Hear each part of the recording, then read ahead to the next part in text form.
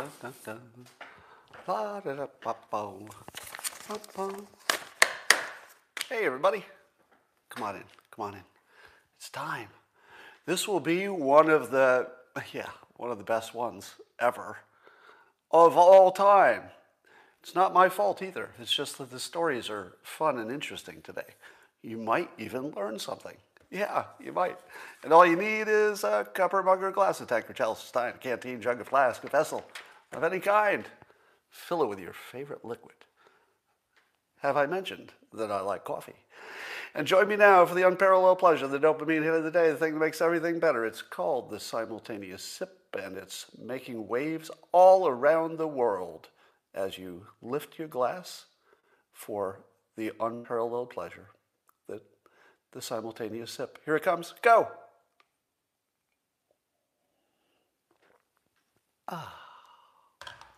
Just imagine, if you will, 7+ billion people doing the simultaneous sip all as one. Yeah, it would be good. Well, here's the news today, and the first thing you're going to learn, Prince William was asked if the royal family is racist. Totally fair question. Hey, is your family racist? People were expecting him to say, yeah, we're totally. But no, he didn't go that way. Instead, he said that the royals are, quote, very much not a racist family. Very much not a racist. Now, have I taught you how to answer this question? I believe I have, because I've seen some people on Twitter who were all over this because it makes one of the most classic mistakes of persuasion you could ever make. Don't put, I'm not racist. Don't say, I'm not a serial killer. Don't say, I'm not an idiot, because the brain forgets the not part. It's the idiot part that they remember. So if somebody asks you, are you a racist family? The correct answer is, the royal family treats everybody as equally valuable and always will. Imagine that quote as opposed to, oh no, we're very much not racist. We're very much not racist. Nope. Pretty convincing, wasn't it? Never make this mistake that Prince William made. Now, what's interesting is, can you imagine any group of people who have had more media training and experience? Don't you assume that the royal family, especially the younger ones, have had actual legitimate media training about how to handle this stuff? And this is a pretty big mistake. It's interesting that it wasn't part of his training, or he didn't remember his training. I'm not sure. Here are the two people I would most like to interview. I'll probably do more interviews going forward, but only if I have a good reason. So sometime I'll probably interview some people. I definitely will interview some people coming up who have some books coming out. So those are always interesting. But here are the two people I would most like to interview, and on specific questions. I would like to interview AOC on nuclear energy. Just see where she's at on that. You might know that Michael Shellenberger testified yesterday on nuclear energy to the Senate Committee on Energy and Natural Resources. And his main message was that if we don't stop closing our nuclear plants, and if we don't start building new ones, especially with safer, newer technology, we're going to be in real trouble. We just won't have enough energy. So forget about the Green New Deal. We just won't have enough energy, just like Texas, just like California has experienced. So I would love to see AOC just take a strong position on nuclear energy, whether it's for or against. Because I feel like her opinion moves things. And I feel like her opinion is actually probably the right one. She just doesn't emphasize it much. And I believe that she's open to nuclear energy as a part of a solution. And wouldn't it be good to get her on record? Because it might be one of those things that everybody agrees on, right? We might as well find it would be the most important thing that everyone agrees on. Probably, right? Energy is really close to the top of concerns. So it's the most important thing that we actually probably pretty much agree on, weirdly. So we should put that on record, and maybe we can move in the right direction there. But in the positive sense, I think at least our government is pro-nuclear. Feels like it. I mean, I don't have a full sense of all of them, but it feels like the energy in our government is moving pro-nuclear. And again, I'm talking about the newer, safer technologies, even though the past has been pretty safe. I would also like to interview Bill Gates, specifically on Green New Deal and pandemic stuff. And the reason I'd like to interview him is that he needs help. He needs help communicating. And I think his blind spot is that he doesn't take critics seriously. In other words, if somebody criticizes him, he just sort of lets it lay out there. Now, on one hand, it is what makes him awesome. The fact that he is so, in my opinion, singularly focused on solutions, building toilets for Africa, figuring out how to get clean water in third world countries, solving malaria, stuff like this. I don't think he cares too much about the critics, but he should. And here's why. Because I think his voice is way more important than other voices, specifically because he's non-political. He's aggressively non-political, relatively, right? Everybody's a little bit political. But I would say he's probably the least overtly political person in the game, who's also the smartest, who also unambiguously has the world's interest, and even poor people specifically, in mind. And I think that because of whatever weird thing happens with his reputation, people think he's putting chips in you and he's trying to make money and sterilize Africa and all these things, that the fact that he doesn't bother defending against those claims, I think weakens his voice. And I think his voice should be stronger, not weakened. So he would be a perfect person for me to interview because I could help him with his communication strategy, which I think is lacking. You should see a video. If you haven't followed ZDogg, anybody follow ZDogg? Spelled letter Z, D-O-G-G. And he's a doctor who has an interesting talent stack. He's probably one of the best communicators ever, right? That's a big statement, right? But watch ZDogg explain anything complicated. He's just one of the best, clearest explainer of complicated stuff you'll ever see. So you should follow him. But he's talking in a recent video I just saw, he was talking about how one virus might protect against another, as we're trying to figure out why is it exactly that the seasonal virus went to almost zero at the same time that the coronavirus was a pandemic? Like, why is it we didn't get both of those? And the preliminary answer, as ZDogg explains, is that we do have examples of one virus giving you some kind of protection against another. Now, that doesn't fully explain what we're seeing, but as ZDogg states, it's not meant as the full explanation, but it might be a significant part of, why we're seeing what we're seeing. So listen to his explanation. That is great. He's also on Locals, by the way, if you want to see more of him. There's a deep fake of me singing the song, What is Love? What is Love? Now, did you think this was going to happen so quickly? There's literally already a deep fake of me. I think all they do is take some various photos of me and then put it to music, and there's some kind of AI program that automates your lips. And actually, you can see your lips singing a song you've never sung.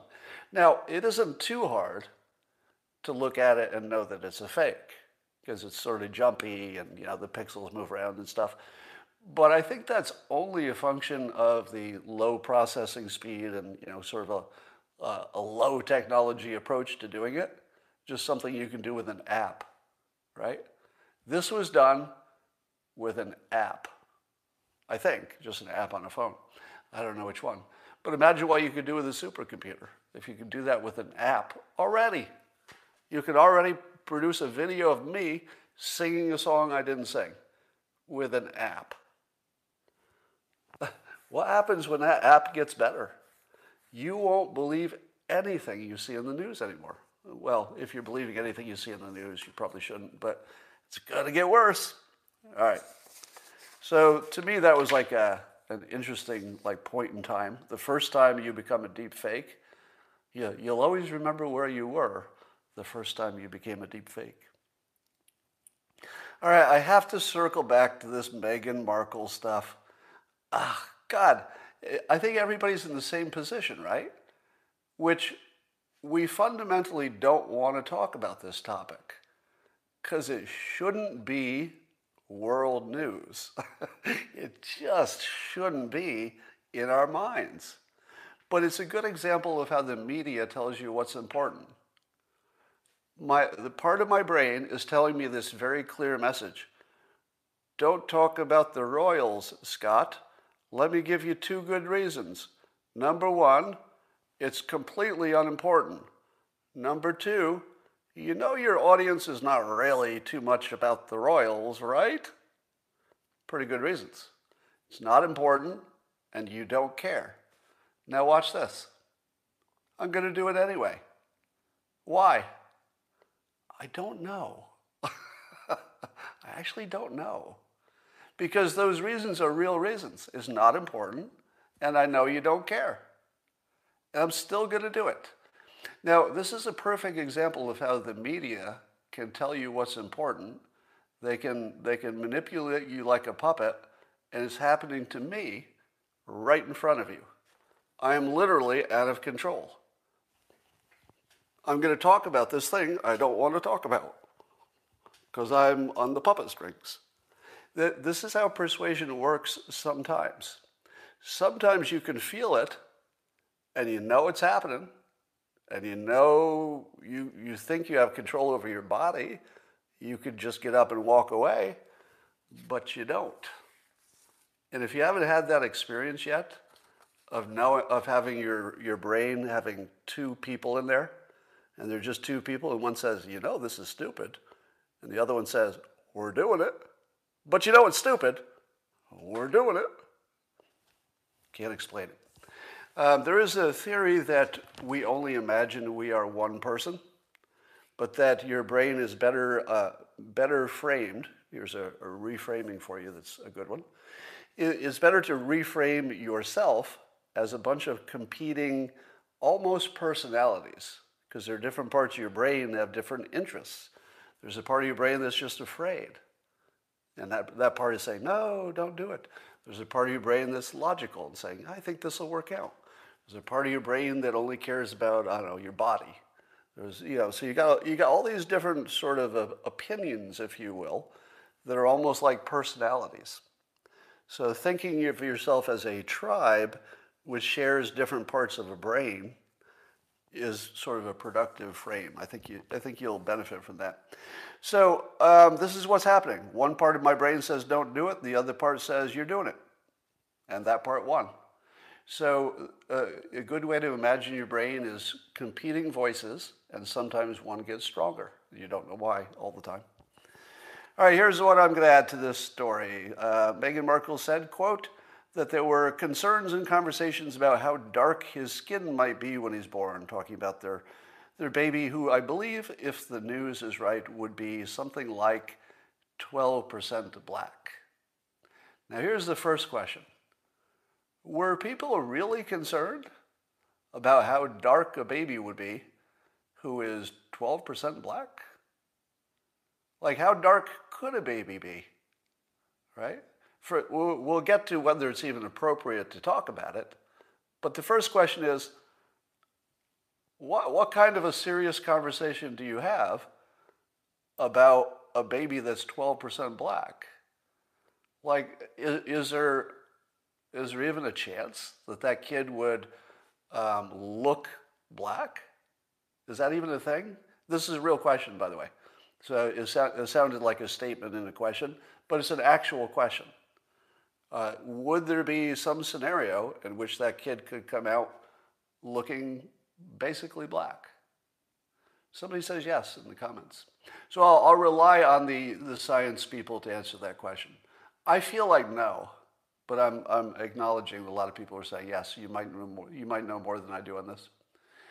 I feel like you'd have to have a little bit of black on both sides. Am I wrong about that? If you had at least a little bit of black for both parents, then you have a chance that little bit of black in both gets combined, right? And then that's how you get a redhead, right?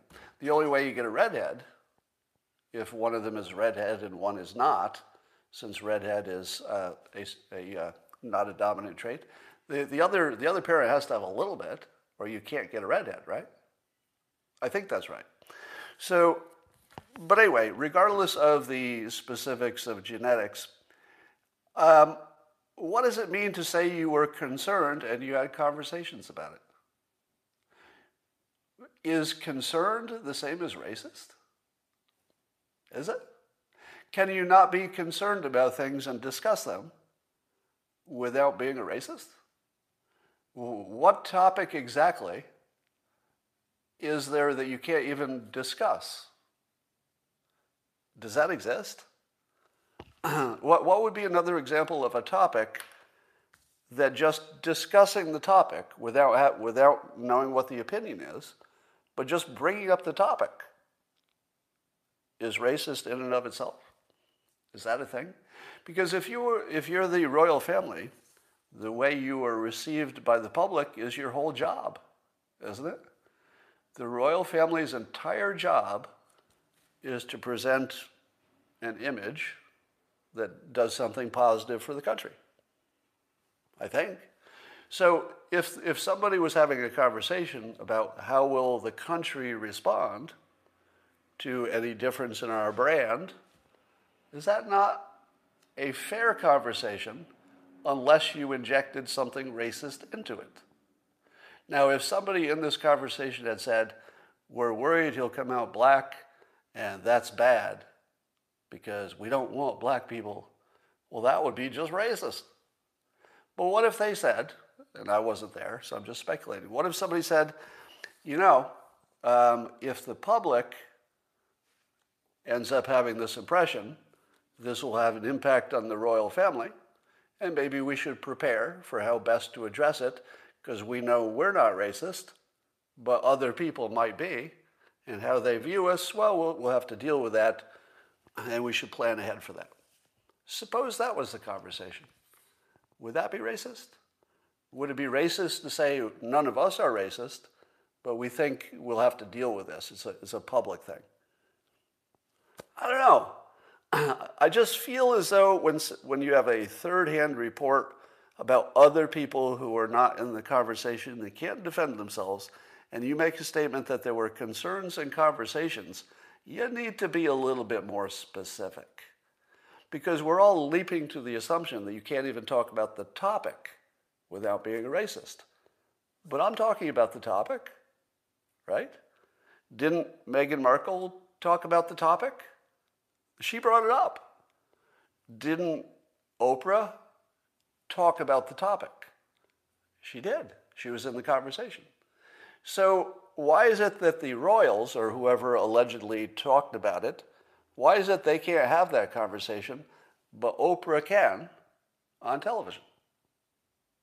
And that I can when I'm talking about it. Why can I talk about it? Why I won't get canceled, right? Because I'm not saying anything racist. I'm just talking about it as a topic that might affect other people in some racist way. So I feel as though leaping to the conclusion that the royals are racist because of this one statement that they were talking about a topic, that's not fair. That is not fair, especially when you don't list the person so they can defend themselves. All right, there's also news that Nancy Pelosi tried to organize a coup. Now, I'm going to describe what she did, and I want you to see if my characterization of it as organizing a coup or attempting to is fair. Just see if that's a fair statement. All right, this is what happened. So I guess Pelosi, some time ago, when Trump was in office, she said, quote, this morning I spoke to the chairman of the Joint Chiefs of Staff, Mark Milley, to discuss available precautions for preventing an unstable president, and this would have been Trump, from initiating military hostilities or accessing launch codes and ordering a nuclear strike.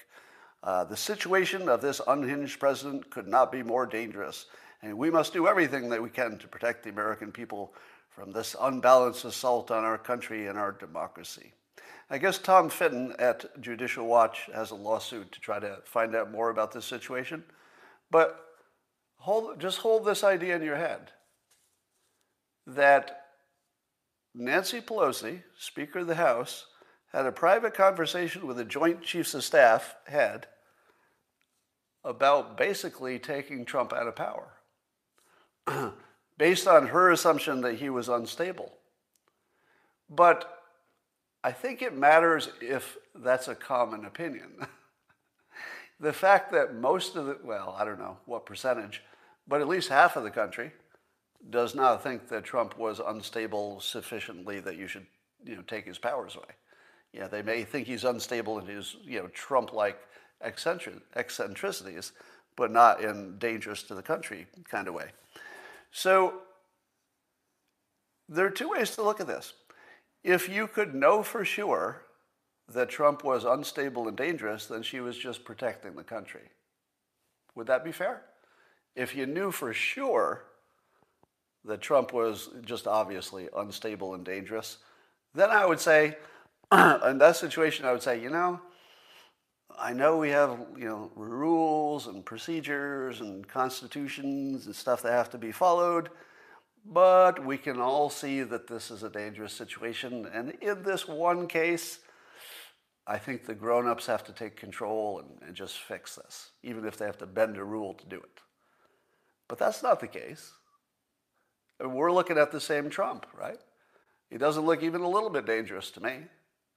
Not even a little bit. So in the case where there is clearly a major difference in observation, what do you make of the Speaker of the House talking to the Joint Chiefs of Staff about a coup? It's just a coup, isn't it? To me, this was a coup attempt. And I don't know how, I can't even think of another way to think of it. Because, and imagine the precedent. Imagine a precedent where one party, an obvious political enemy, can claim that the other one is unbalanced without any evidence that would suggest that whatsoever. At least nothing that would, be medically suggestive of it. And that the Joint Chiefs of Staff could just take control. She literally tried to organize a military coup. I feel like this really happened. Now, have I told you too many times yet that what you decide is important, you think is your own decision, but it's not. We are programmed citizens. We are told what is important. And until the media, not just Fox News, but the larger media, until the media tells you it's a story that Pelosi organized a military coup, but it didn't work out, until they say that's a story, nobody will treat it seriously. It doesn't matter what the facts are. It's irrelevant. Now, every time you say to yourself, but wait, in my own private thinking, this should be the biggest story. Irrelevant. Because what you think should be a big story doesn't matter. The only thing that will be a big story is whoever decides what the news is, decides it's a big story. And the decision has apparently been made, this won't be one. So the most important thing that happened last year, a literal, admitted, attempted military coup. Yeah, it's not much of a story. We'll mention it and then we'll move on. Now, I suppose you could argue that it's not a coup if the only thing she wanted to do was remove his military power. But I think if you remove the president's military control, That's kind of a coup. All right. Tucker Carlson's making news, as he often does, for going hard at a reporter, the social media reporter for the New York Times, named Taylor Lorenz. Now, it's important to the story that you know that she's a youngish, I don't know how young she is, but she's youngish, woman. So that's important to the story. Telecom Act of 1996 allowed media consolidation. Yeah, that didn't help at all. So now the New York Times is pushing back and saying that attacking their reporter is not cool. And Tucker has pointed out, and this is why we love him, there are some things that, I swear to God, there's some things that only Tucker Carlson will say out loud. Right? There are things you're thinking, or maybe you say on social media, but there's some things that only he says out loud, and here's one of them. Reporters destroy people's lives as their job. Reporters destroy people's lives for a living. It's routine. It's the most common thing we see. As a reporter writes a story, destroys somebody's life. And Tucker says, quite reasonably, why doesn't it work the other way? Why can't we criticize you even if it destroys your life? Because you're in the business of destroying lives. Why is it not fair that you should also be the subject of that? Now, I haven't heard anybody else ever say it quite like that, but once he says it, I think to myself, well, yeah. Do you know how many individual reporters have attempted to destroy my life? Quite a few. Over 30 years, quite a few people have taken a swing at me to try to actually destroy my life. Now, if somebody went after one of those reporters, legitimately, right, with real complaints about real things that happened, and it happened to destroy their life, would I feel bad about that? Not really, because that's the game they got in, right? It's the same reason that I control how much I complain about my own critics, because I intentionally got into a job where you attract critics. So, that's part of something I accepted. All right, so we're watching that story. That's fun. Speaking of my critics, although I'm not sure this is a critic, so this is actually from somebody who is fairly objective, oddly enough. Somebody tried to put together my predictions over time to see how well I predicted. Now, I noted when I looked at the list of predictions, there are tons of predictions that aren't on there. And the ones I remember, of course, are the ones I got right. So the number of predictions I got right that are not on the list, and yet still claimed that the claim is that if I said something is 100% likely to happen, it comes true 73% of the time. Now, that's even lacking lots of the ones that I got right. Now, I don't remember too many times I've said 100% likelihood. And I feel as if maybe that was a judgment call. I don't know, because I make such a big deal about saying nothing's 100% that I'm not sure I really said a lot of things were 100%. Maybe I did. But I don't think you could, this is a tough thing to measure. So you'll see some predictions missing. But I like the fact that even the person who was doing the predictions noted that they appreciated my predictions in a falsifiable way, and I do it publicly. So you can see if I'm right or wrong, and I appreciate that. All right, here's a prediction I made, which is not on that list of predictions.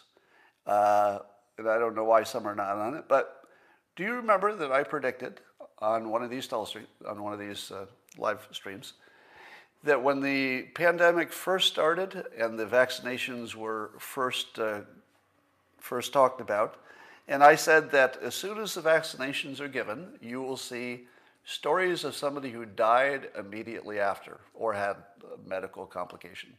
And I told you, you need to know that these are coming, and you need to ignore them, because when millions of people get a vaccination, it's guaranteed statistically some of them will die right after it, and you won't know why. Because people die, and often you don't know why. And so I told you, don't assume this means the vaccinations are deadly. Could be. Can't rule it out. But it doesn't mean that. It just means that there's a timing thing. There was a vaccination, somebody died. Sure enough, there's a Utah mother in the news today, like the most reliably predictable thing that could ever happen. And she died suddenly after taking the second dose of COVID vaccine. And then also their Danish health officials, they halted the AstraZeneca shots because they found severe blood clots in some people who received the doses. Now, was it also predictable that there would be some kind of statistical cluster of problems that seemed to coincide with the shots? Yes. What were the odds that there would be a coincidental, purely coincidental, cluster of medical problems, the same kind of medical problem, that seemed to be, before you've studied it closely, that seemed to be closely related to the shots? What were the odds that was going to happen? 100%. Because remember, they didn't say in advance there's a chance of blood clotting. Blood clotting was one of, I don't know, infinite number of things that might have gone wrong. And I'm not sure blood clotting even quite makes sense with a vaccination. Is that something that could happen?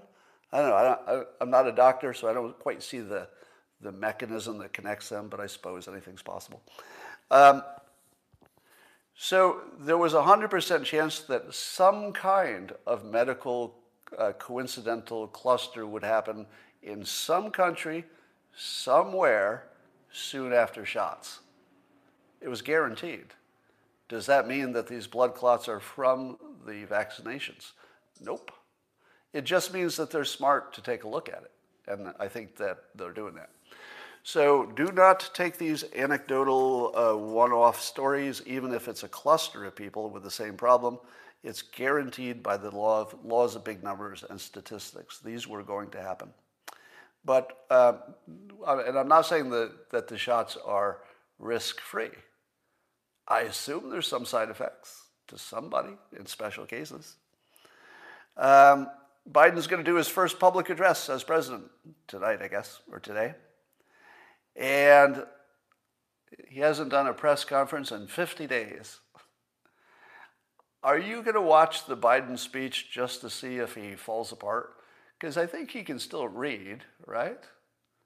That's all we'll be watching for, is to see if he can function. But I guess I'll probably watch that. But I suppose he can still read a teleprompter. Looks like the public is, by a majority, happy about this COVID relief package. Do you know why people are happy, on average, about the COVID relief package? Because they don't understand what's in it, except for the free money part. If you want to make a legislation popular, make it too complicated to understand, except for the part about where we're going to send you free money. And then you're going to have a popular bill there. So it doesn't mean anything that people are in favor of it, because of course they would be in favor of it, the part they understand. Which brings me to a comment by Hotep Jesus, who you should be following on Twitter, Hotep Jesus. You can just Google him, he'll pop up. And he tweeted this. He said, "We need to introduce a bill to Congress which halts all bill submission, then mandate all bills to be 5 pages, instead of hundreds of pages like they are now, in 12-point Times Roman font, double-spaced and written at a 5th grade reading level. And then the president should read all bills aloud." Now, I don't think the president would have time to read all the bills because there's lots of unimportant ones. But I would only add to this idea that 5 pages? 5 pages? Why does it need to be 5 pages? If you can't put what the law is on 1 page, you need to go back and rewrite it. Now, the big problem, of course, is that these big bills are omnibus, or whatever you want to call them, where lots of different things are stuck in it. So it's just a big thing. To which I say, fine. If you can't fit all of that stuff on 1 page, it can't be in the bill. Simple. Because human beings can't understand hundreds of pages of stuff. So what would be the point of hundreds of pages of legalese that nobody can understand? There's no point. If you can't put your bill on 1 page, and an ordinary person, a citizen, can read it and say, oh, I get it. I see the basic idea here. If you can't do that, that need not be a bill. And if you have to break out lots of little ones from these omnibus bills, well, maybe you'd have to do it. Now, at the moment, the lumping them together is what helps you pass a bill, because you have to bribe different senators and people in Congress. You have to bribe them, basically, to say yes to something they didn't want to say yes to. So you say, well, we'll give your state, this money, and your state will get this, so you'll get reelected, and vote for the bill you don't want. So that pork has a bribery function that is essential to the operation of our government. But if you had a one-page rule, it would kind of go away, because the one page would basically get the public involved. I would also say that when I start my new city, someday when I build a city from scratch, there are a few things that I will do. Number one, there will be no need for identification, because your face and your biometrics will always be your identification. So you'll never need a driver's license in my new city. Again, this imagines you could create a city where the federal government doesn't have control. I know that's not possible. Maybe it's an island. Maybe I'll start my city on the ocean 12 miles out. But another thing would be a law that says lawyers can't use legalese. That it would be literally illegal to write a contract or a law that the average person can't easily understand. So you just can't use legalese. And you would get rid of the need for most lawyers. You wouldn't even need lawyers if contracts were written in just ordinary language. And that's one of the things I did with my own lawyer over the course of my career. There would be lots of cases where somebody would want to do a deal, and maybe it's not that much money involved, but you don't want to spend forever dealing with a lawyer for what is not such a big deal. And so I would just take my lawyer's first draft and I would just rewrite it into ordinary language. And then I would give it back to my lawyer and say, am I saying the same thing you said, except you can understand mine? And my lawyer would often say, yeah, mine's like a little more precise, but yours says the same thing, basically. So we'll go with yours. So you can actually get your lawyer to agree to using real language if you have that kind of relationship. All right. It turns out that even CNN is reporting that Biden's plan to deal with Saudi Arabia over the Khashoggi thing is basically Trump's plan. So Biden is just adopting Trump's approach to Saudi Arabia, which is, penalizing some of the individuals with sanctions and stuff, but not punishing, MBS, the guy who ordered it. So here's another one of my predictions, right? And this prediction is not on my list of things I got right, but I'm getting it right as it goes. And that goes like this, that the longer Trump is out of office, the better he'll look, because Biden will be forced to do the same things that Trump did, kids in cages and the Saudi Arabia thing. There's going to be a whole bunch of stuff he does that's just going to prove Trump had the only solution, because he'll have to follow the same solution. And CNN also, finally, the K-File group within CNN is reporting on Governor Cuomo downplaying the nursing home deaths.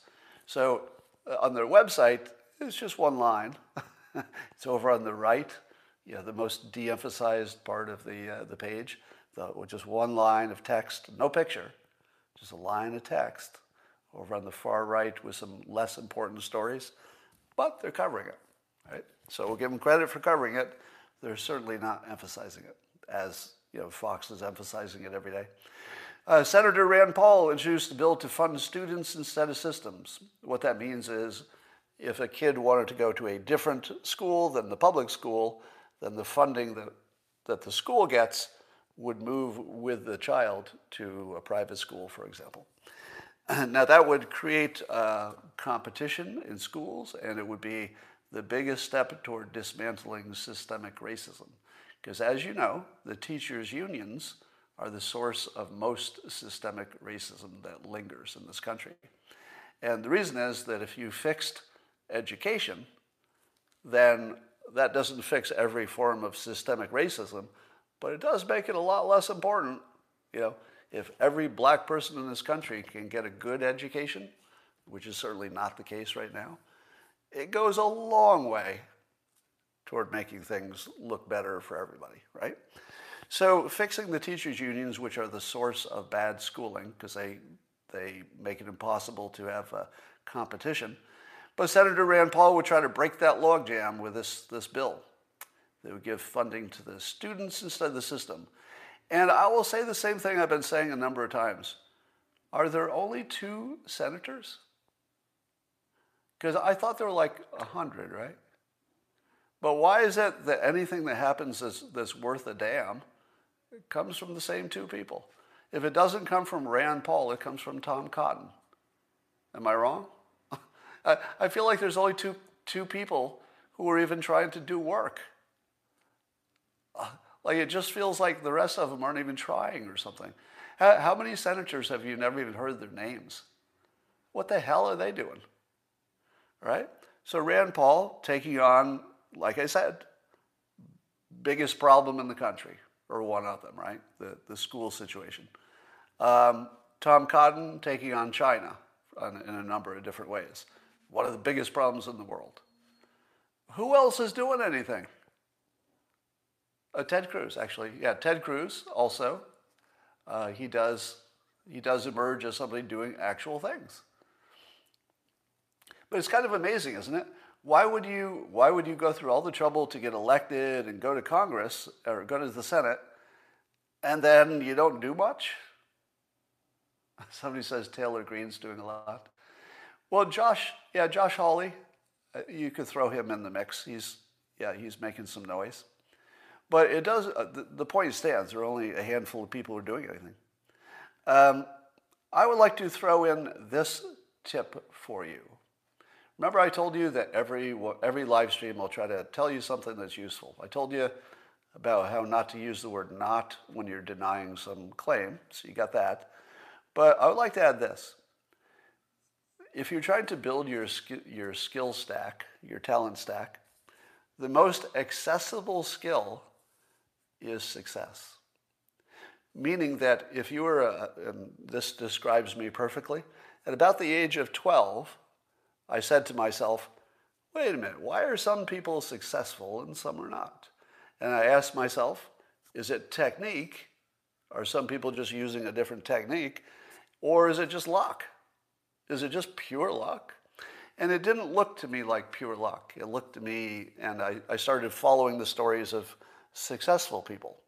And whenever there was any story in the press, even as a child, anybody who was successful, I'd read that story, like every word of it. Say, okay, what's the pattern? What did they do? And then later, as I got a little older, if there'd be a book about how to succeed, I'd read it. Tip on how to succeed, I'd read it.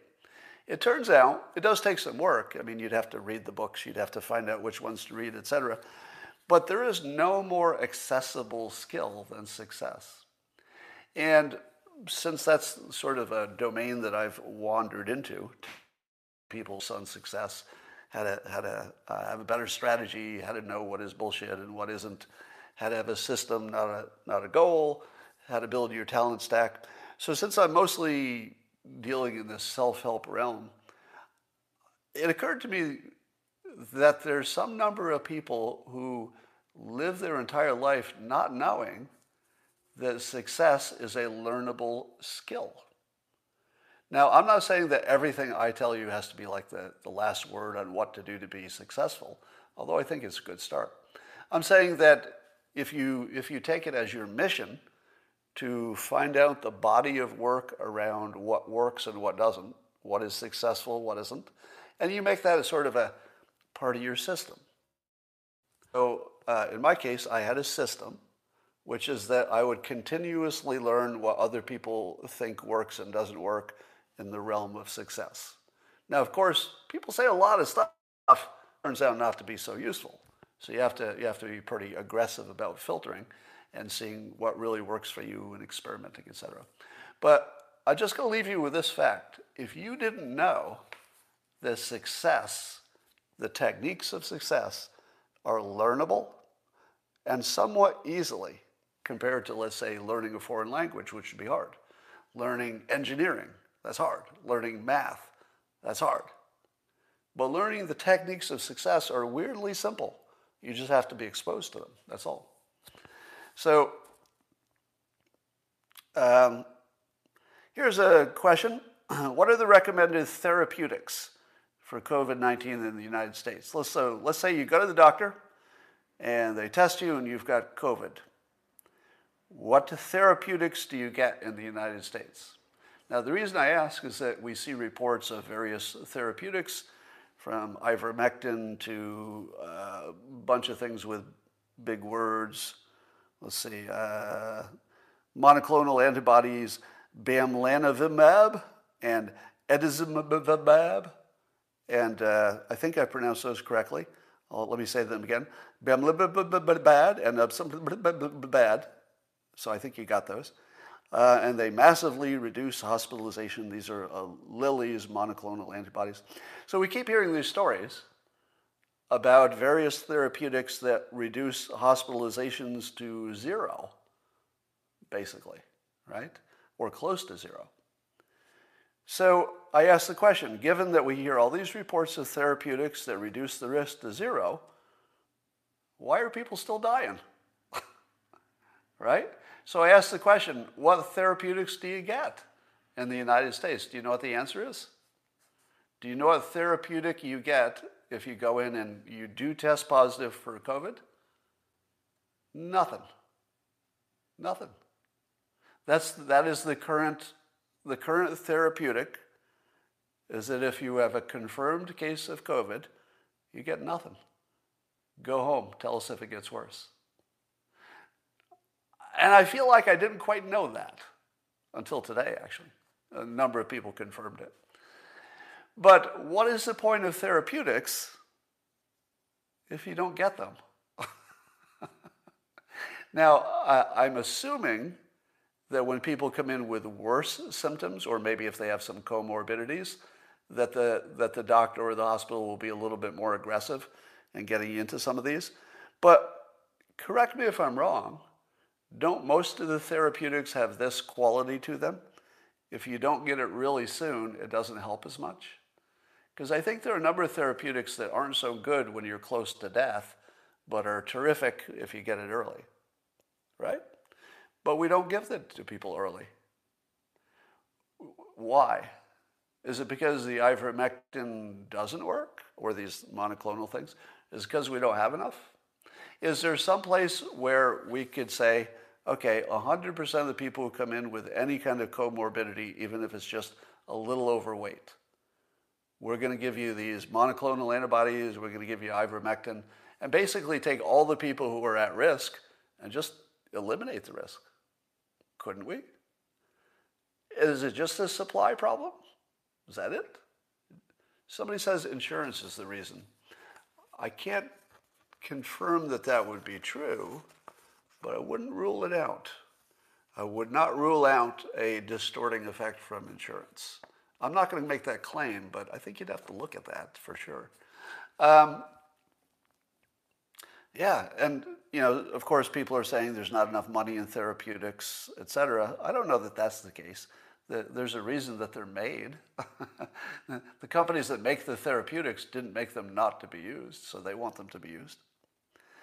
All right. So I feel as if we could almost say the therapeutics, we don't use them until they're too late, in many cases. But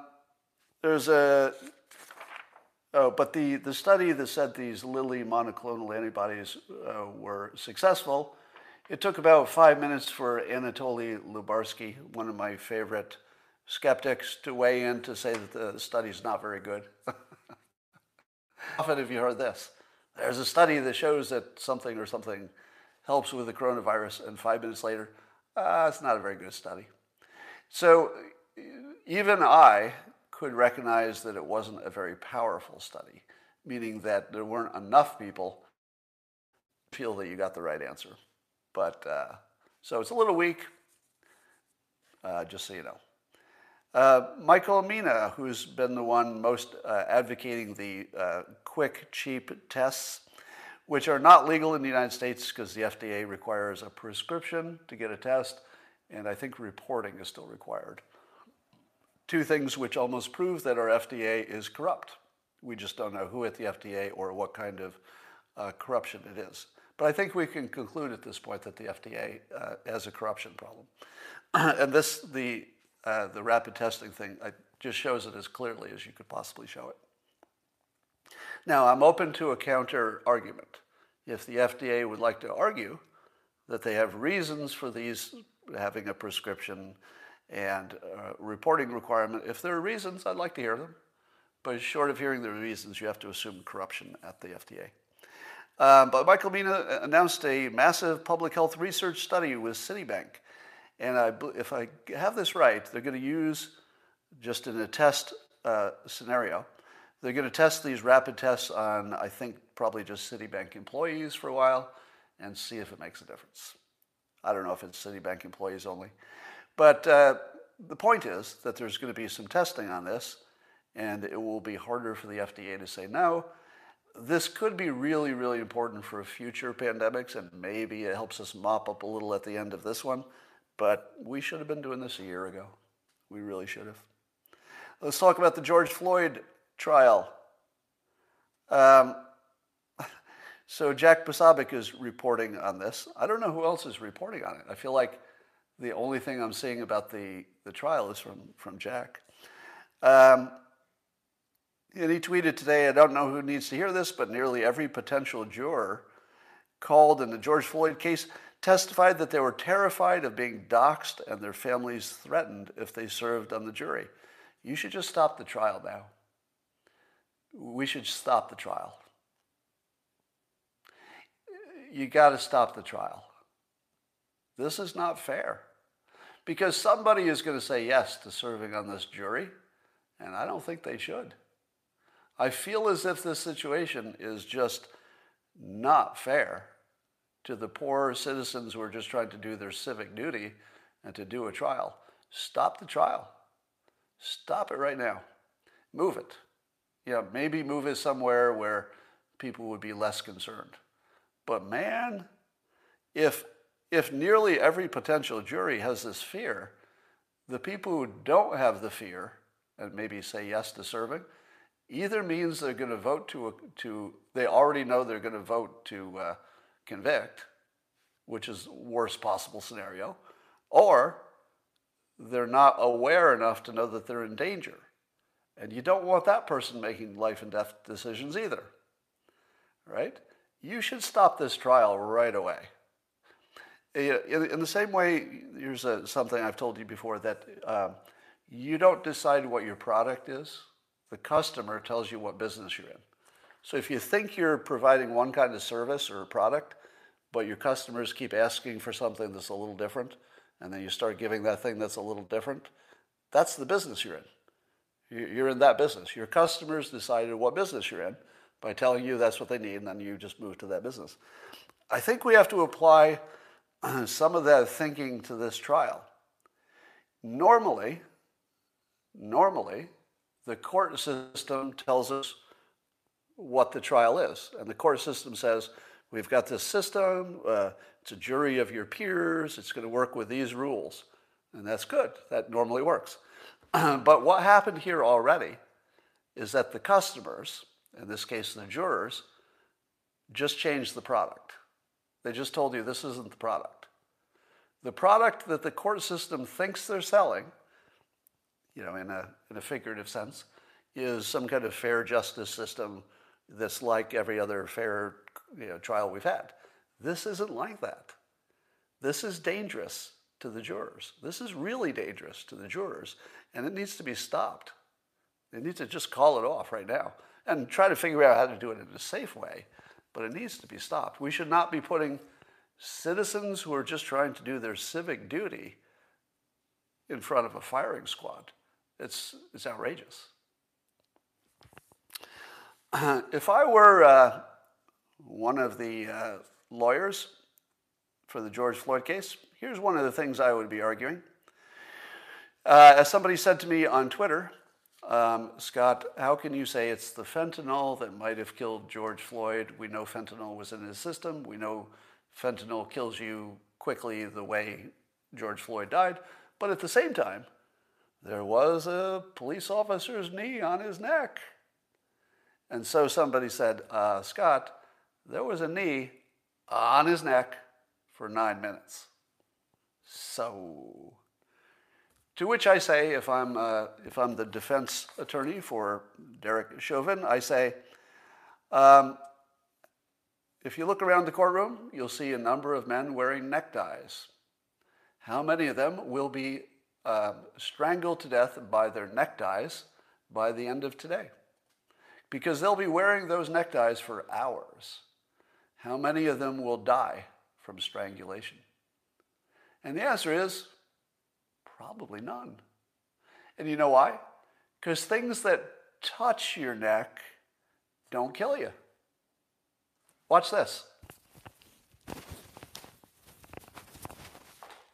Still alive. Still alive. I can breathe. So it turns out that things can look like they're strangling you and not even barely be touching you at all. How about that? In fact, if I were the attorney, I would take off my necktie, wrap it around my neck, hold it as tight as possible, and give my closing statement while holding it really, really tight, so that the jury could not possibly miss the point that things can look like strangulation and not be, right? Since they're only arguing the defense only has to argue reasonable doubt. And so if the main thing is this visual video that has, there is a knee touching a neck, right? Anybody who says that shouldn't be looked into, well, I disagree. You need to look into that, right? If somebody dies while a policeman is on their neck, you have to look into that. But the reasonable doubt is just all over this thing, right? Well, he passed out, but we assume that he might have anyway, because he had the kind of drugs in him that makes you pass out in those situations. Now, the part that's going to be dicey is what about whether they should have known that there was a risk. You know, he was saying, I can't breathe, but he was also saying that before they put him on the ground. So a reasonable person could have thought, well, he's just saying this. It has nothing to do with his position. But I believe on the video that the officers asked him if he was on any drugs. Does anybody remember that? Did the police officers not ask him directly what drugs he was on or if he was on any drugs? I think he did. And I believe that George Floyd lied and said he was not. Now, how would this have gone if George Floyd had said, yes, I have some fentanyl? Well, he probably didn't know he had fentanyl. But yes, I have a number of opioids in me. What would the police officer do if somebody who said, I just took a bunch of opioids and I have a breathing problem? Now, if that cop doesn't treat that as a medical problem, well, that's a problem, right? Because every cop should know that somebody who takes too many opioids could die, and their breathing problem might be the warning that that's going to happen pretty soon. So the cop would have handled it completely differently, one imagines, if George Floyd had not lied to him about his medical condition. So if you're saying, hey, why didn't the officer believe him when he said, I can't breathe? Why did the officer believe him when he said he didn't have any drugs? The fact is, he was dealing with a liar. When George Floyd said he wasn't on anything, don't you think the police knew he was on something? Not necessarily opioids. I mean, that would be hard to tell. But they knew he was lying, right? So once he had established that he would lie to the police officers, when he said that he couldn't breathe, and that's sort of a common thing that people say, oh, I'm handcuffed, I can't breathe, right? It's probably one of the most common things police officers hear when they try to control a person. So I don't see any chance that there's going to be a conviction on the murder charges. There might be something in terms of procedure or something that was violated. I don't know. So we're hearing more stories about Harris. Watching CNN prepare Kamala Harris to take over is kind of funny because it's a little bit heavy-handed. It's just a little too obvious what they're doing. But there's a story today that's sort of building her up to get ready to take over. And here's what the CNN is saying. Quote, she spends a good portion of each day, around 4 to 5 hours, with Biden and their team behind closed doors, according to White House sources. Now, how many hours a day did Pence spend with Trump? Closer to 0, right? Now, I do think that they talk a lot, but do you think Pence spent 4 to 5 hours around Trump every day? I don't think so. I don't think so. So this is, of course, softening you up to see her as a co-president, because she's just always in the room. And then they quote Jim Clyburn saying, the chemistry between the two of them is great, said Representative Jim Clyburn. Do you remember any stories about the chemistry between Pence and Trump? I don't recall any chemistry stories. Do you? All right. And then it says, learning on the job is no small thing for the second in command. Learning on the job. Learning what? Is she learning how to be a vice president? What does learning on the job mean? I feel like it means, in this context, learning to be the president, which, of course, a vice president should do. And CNN says she's taking a very strong, hands-on approach to his most important projects. That's right. She's taking a strong, hands-on approach to his most important projects, which sounds a little bit like she might already be making the decisions. We're like moving in that direction. And then this last part, which is just laugh out loud funny. Biden himself strategized the passage of the stimulus package and personally worked the most critical senators. Now, wouldn't that be just every president? Doesn't every president talk about the strategy of getting something passed if they want it to get passed? Wouldn't that just be every conversation every day with every president? What's the strategy to get this passed? But I feel like they had to add it in for Biden to make you think that his brain still works. Oh, Biden, he's all over the strategizing. Yeah, he's still good. All right, I asked yesterday on my Locals channel, which is a subscription service, locals.com. I asked my followers there what they got the most value out of. And the answer I saw the most was reframing. How to reframe a situation so you just think about it in a more productive way.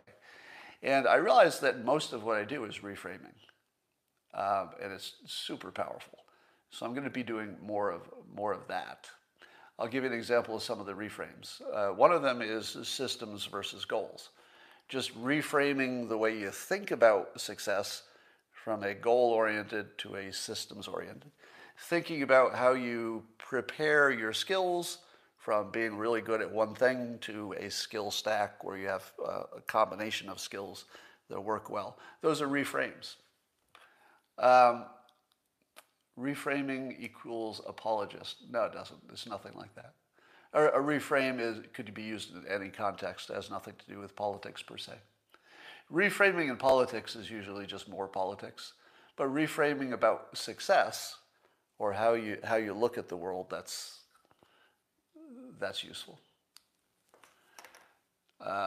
Harris's heirs to the military-industrial yeah, I see what you're saying there. Reframe success. Well, you know, there are lots of components within success that will be reframed, and I will reframe Biden. Well, I don't think of reframing so much in terms of a person. I think of reframing in terms of how you visualize things or how you imagine things in your head.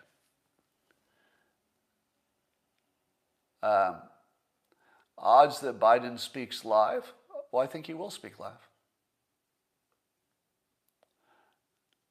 I met if warm kiss ready to go.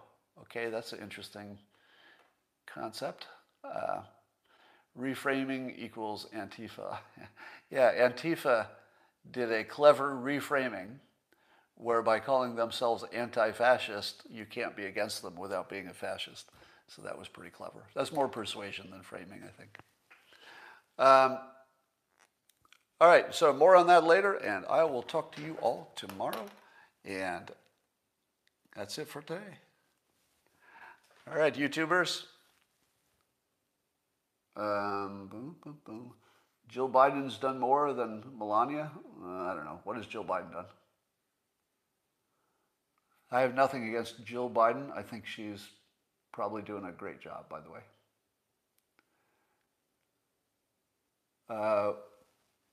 Question on Jen Psaki. What is the effect of you saying circle back on Jennifer Psaki's use of it? I don't quite understand the question, but the circle back thing is just something people are talking about because she says it a lot. There's not too much to say about that.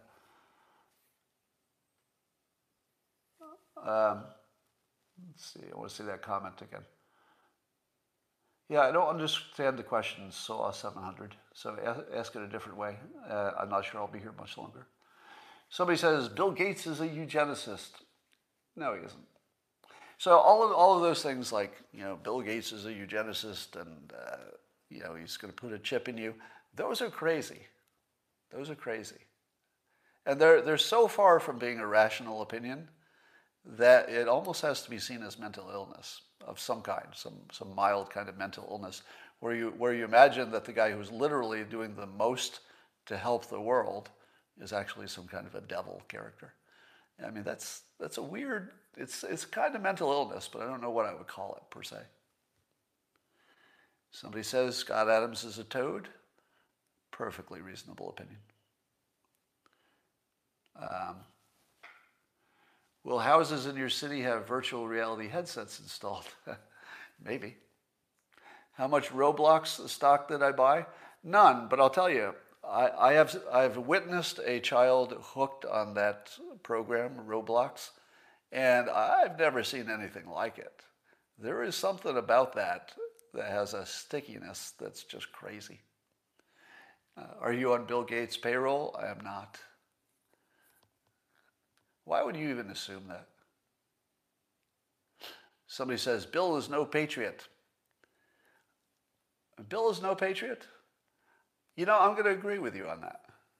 Because I don't see Bill Gates being a nationalist. He does seem to be a globalist, but not in the globalist bad way, but rather he just sees his mission as being outside of, not restricted to the United States. So I wouldn't say he's not a patriot. It's just not his brand. Akira the Don plays your tunes? Yes, he does. He's got a good one of that.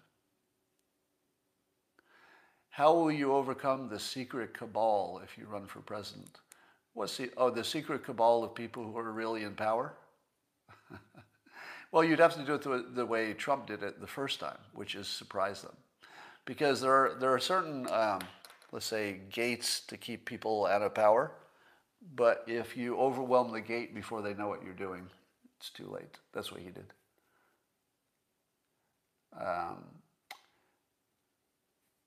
Who paid for the fraud? I don't know what you're talking about. Have you experienced telepathy? Not that I'm aware of. I've experienced things that have that sensation. Why let nerds, who are by definition socially inept, run society? Well, you're talking about Bill Gates, right?